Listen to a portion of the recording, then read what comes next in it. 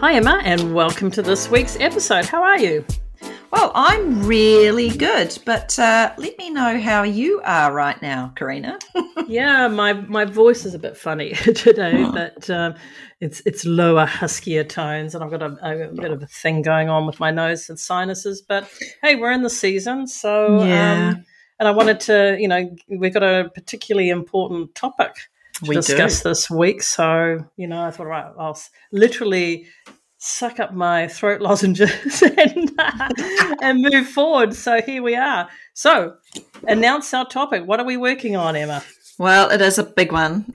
This week we have a question, and it is, my boss is a narcissist. What do I do? Ooh, that's a biggie. Oh, and a big topic and a really important topic. So how about we start with some definitions of narcissistic behaviors, then move on to some of our experiences, and then some practical actions that people can take to make this a good work story. Yeah. Sounds good. So take it away. Cool. Well, there's a quote I like from Dr. Ramani Durvasula, who you can find on she's done a TED Talk. You can find her if you Google her. So the quote is, I often say there are 4 pillars to narcissism: lack of empathy, grandiosity, a chronic sense of entitlement, and a chronic need to seek out admiration and validation. So those create the core of the disorder. Yeah, I recognize and resonate from my experience with a lot of those. How did this show up in your experience, Emma? Yeah, well, when I heard this question, it reminded me that I have had the experience with a boss who had narcissistic behavior. I mean, in fact, the whole team suffered from this guy's narcissistic behavior. My experience was putting people down, taking credit for our individual or our team's work to make himself look good, inflating his achievements and capability, definitely the lacking in empathy for others, including his own family. That was the one that really shocked me. And, everyone was fed up, and the stress was high in this team. But because he took all our good work as his own, he shone to the CEO. And, who didn't, they didn't really see the belittling and the outright abuse that was going on in the background. And, I think a good example of how this plays out, it was one year he had an extremely bad, we were actually all suffering really badly. It was obviously we'd come to a bit of a point, and we had our 360-degree feedback, for which he got a terrible report. And, whenever, those of us who've been 360 degrees, sometimes it doesn't play out the way we want it. But when it happens, it's usually a wake-up call. Well, for me, it was a wake-up call to take a look at myself and, how I'm behaving, and obviously how that behavior is affecting others. It's humbling, right? But it provides opportunity for learning and growth, even if it's a bitter pill to swallow.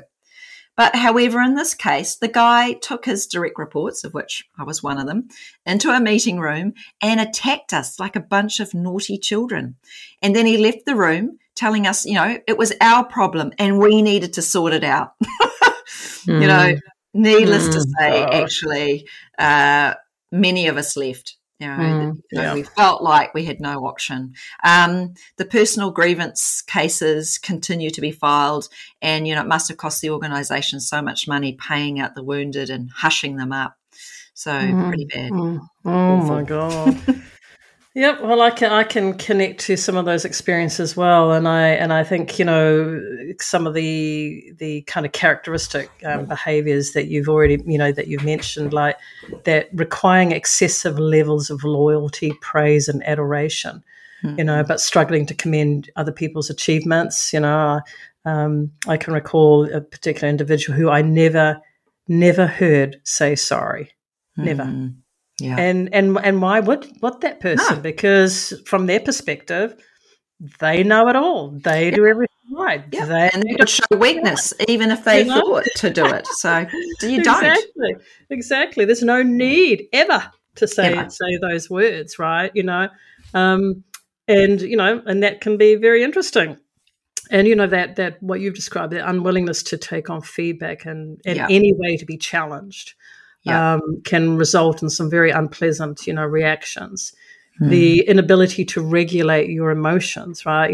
As one of those things like shouting at people, or, the other one I've come across is the complete entitlement for them to express their emotions in any way they like, regardless of the ripple on other people. So, you start walking on eggshells. You don't know what's going to happen in a meeting. It's a bit like the, Jekyll and Hyde analogy of, Totally. who the hell is going to turn up? On one level can be very charismatic, very productive, very, an attractive kind of, visionary, let's get on and do some amazing things.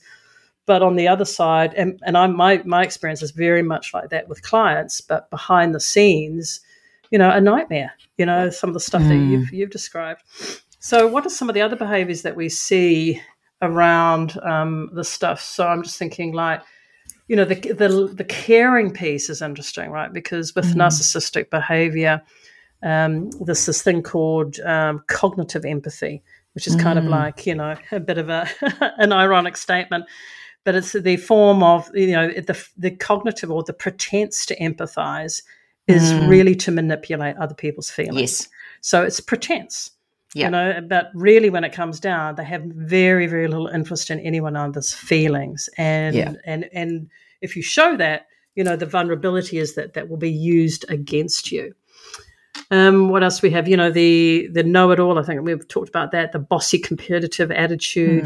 Being superior, deliberately will create conflict and believe that the rules don't apply to them. Yes, that they are special and above things that you and I and other people. Yeah, and no, not a second thought about using fear or guilt or shame or punishment to manipulate and to gain compliance and control. Totally. of people. Yeah. Right. What else have you seen? Public humiliation is acceptable. No trouble. Yep. Yeah.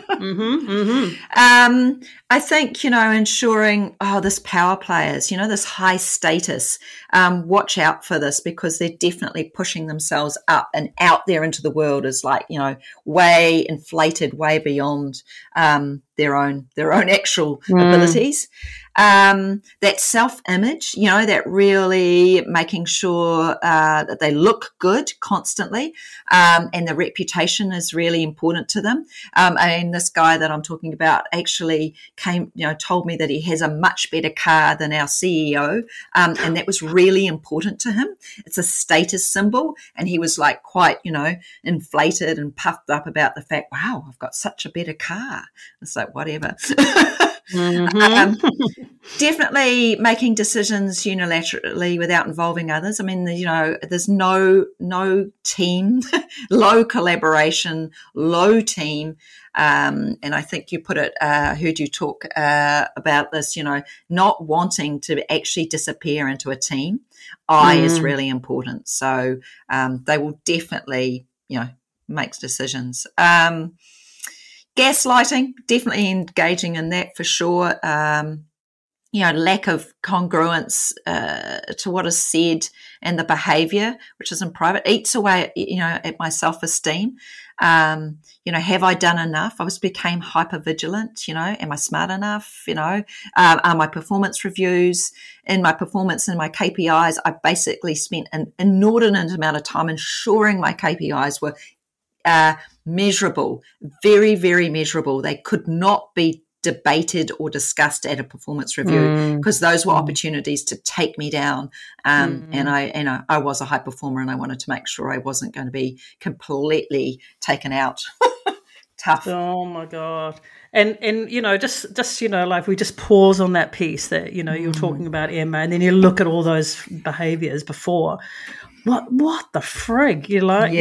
This is like, people, in goodwill and good faith spend a lot of time and a lot of money building cultures where they want high performance. And every single one of these behaviors that we've just gone through, we know has a negative impact. In fact, it actively destroys this. Yes. And this is not, when we're talking here, it's a blend of experience, and I want anyone listening here really trust your own experience, right? Because if you've been in the situation, the gaslighting that you've just talked about, Emma, you will self-doubt. That's all part of the process. Like, you doubt, like, is that real? Is it worth me saying anything about? Yeah. It's all part of the process, right? So trust yourself, trust, what you're feeling. And the research also backs you up, right? The collateral damage of narcissistic behaviors and cultures is absolutely toxic, abusive. As you said, like, people will leave. It breaks down trust. It breaks down safety. Without no safety, there is no trust.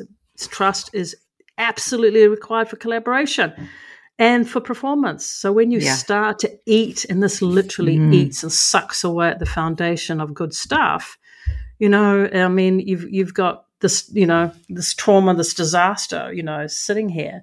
And I think the other thing I'd kind of add before we move on to the good stuff, how to make it good, is the real awareness around the impact of chronic stress on us. And I think we've all become a lot more aware of it. I know you and I talk about it, Emma, a lot on our episodes. But this level of chronic cortisol in your body, like, you don't know what's going to happen. You're hypervigilant was the word that you used, right? We're always in this flight, fright, or freeze, scenario. And, the impact of that on long term, on chronic disease, on our health. And I think you and I were both listening to a podcast recently by Dr. Sarah Gottfried, who was talking about the impact on hormones. And she was just saying that it's absolutely impossible, and she used that word deliberately, impossible, to balance your hormones in an environment where you're living or working with a narcissist because of the stress. And when you think about that for premenopause, peri, post, and menopause woman, that is a cocktail that does not help us, impacting our sleep, our mood, our memory, our confidence. When all of this stuff is going on for this, and then on top of this, we are working in a hostile environment. And so a shout out for that too, which ultimately made me make some big decisions in my life. So how do we make this story good? So maybe we start with what you did, Emma, in the situation that you were in. And would you do anything differently? Did you take some learnings from it? Yeah, definitely. And I just wanted to quickly make a comment that the behaviour is more prevalent in men than it is in women. So I think that's probably also a balancing issue for us to learn. For me, I did leave the job, and I left the job that I loved. And it wasn't impossible to work in this environment, and my health and well-being were definitely negatively affected. So some things I learned and some advice I received post, which I really want to share, because I think if I'd had this, maybe I could have hung in, but who knows. Don't engage with a narcissist, because you will give them the fuel to treat you like you're the crazy one. And this definitely happened to me. They feed off your feedback, and it comes back at you as an attack to take you down. They want to win at all costs. I'm a highly collaborative person. I love to work with others, and I love to think that we can improve our relationships of working together. I falsely thought this was a good strategy in this environment. Definitely not. So something that I would now do and advise people is manage your expectations and boundaries. If possible, I talk about this. So, they'll run over you otherwise. You will become their servant. You will become, beaten down. Telling a narcissist not to yell at you in front of your team is a kind of example. Don't lose your cool. Be the grounded person. I had an experience where, this person was going off at a team member and I about something, on and on and on, ranting literally. I did put my hand up and ask for time out because I said I think we all need some time to recover and because it was just pointless. It was just pointless ranting, and it was okay. Actually, he did take that one on, but yeah, that could also blow up on you. So, this one's important. Don't use the word narcissist or narcissistic behavior, to be honest, to the narcissist, unless you are a qualified therapist and you're in a one-to-one consultation. It's a red rag to a bull. In fact, don't label anybody anything to their face generally. It's not a good sign. But, they'll make your life even more miserable if you are labeling them that way. Find a way, and they'll find a way to ruin you. And that's what happened to me. This is something that I did, and I still think is important. But look at things from a compassionate perspective. This behavior is showing up because the person is broken and deeply sensitive. Even if they don't recognize it, holding some space for that care and compassion is still important. Ultimately, look for another job, or, it's better for you, or move out of the, ask for a transfer to a different department. You can't win and you can't change them. So know these things are important. And if you stay, protect yourself. That's asking for a transfer, but also do what I did, which was be very clear in your KPIs, so that you can continue to have that sense of achievement, and manage your self-worth. Protect yourself with others, care around you in the organisation, and beyond. Yeah, I love the exit and protection, strategies you've got here, and I think another one that comes up for me to add to that list is the compassion for yourself. For whatever reason you are where you are, right? And now is present time, and and in that present time there may be some decisions that you prioritize. Like it could be the end of a project, or maybe it's a countdown to collecting a bonus. These are choices that you make, and back yourself on those. And I think another little suggestion, a practical suggestion around the protect is, look at a no contact or a minimum contact strategy, and if you have to be in contact, like, you go to a team meeting, for example, and, and under the quote unquote pretense of, collaboration, this leader may still be doing some form of checking in, or, the wanting to share, open up your Johari window, which is a fantastic tool. Both you and I use that, Emma, around, getting to know each other more, but be really clear, keep it general, keep it short, and nothing vulnerable, because as you've said, Emma, it will come back to be used against you. And, do it quick and put the focus back on them, and they'll love it anyway, because, they're the special ones. They'll suck up that attention and validation. So, it's just like pass the attention back. And, and as always, be aware of whatever process that you're working with, documentation, be very clear on the purpose of meetings. Don't be in the situation if you can avoid it, being alone, all that kind of good process stuff that you can get involved with, and, support from an HR person in your organization. Anything else coming up? Yeah, I think diarise those conversations that you're having. Nice. Just to, again, it's protection for you. And it also helps you not to go insane, because when it comes back at you on this date, I said that, and I did. Did that really happen? Yeah. Sadly. Yeah. It's like, we both have a different view of the truth. Your truth and my truth. Yeah, I mean, I know, it's crazy. And I think the other comment I'd like to make is just around a cultural perspective from organisations. And when I say this, please keep in mind, that there will be, the legal aspects of a safe workplace in your particular state or country, that you also, can be aware of. But if you're working for what we would call an autocratic organisation, which is maybe it's, a startup or a privately held organisation, where everything, basically the rules and procedures and processes and everything revolve around the distinct preferences of the leader, and that leader is demonstrating these, narcissistic behaviours, then that is the culture of the place. So really, if you're in that situation, you need to exit and protect.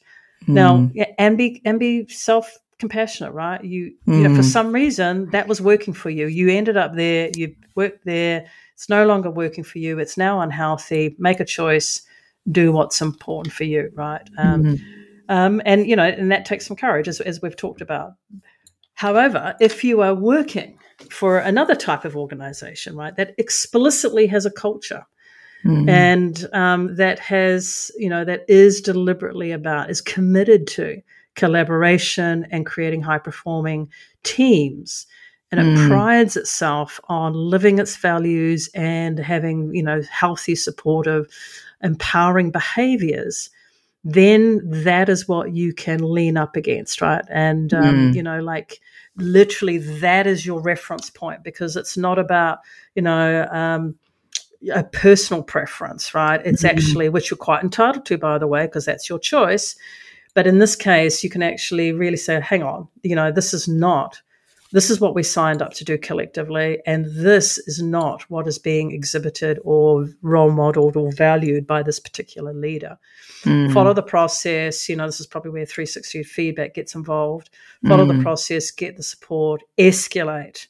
You know, follow whatever processes that you have, you know, and then some short-term solutions may include, you know, moving you to another team, another project, maybe, well, ideally, you know, this leader's responsibilities would be removed from him or her until, you know, some coaching and decision exploration was made, but ultimately, you know, get the process started.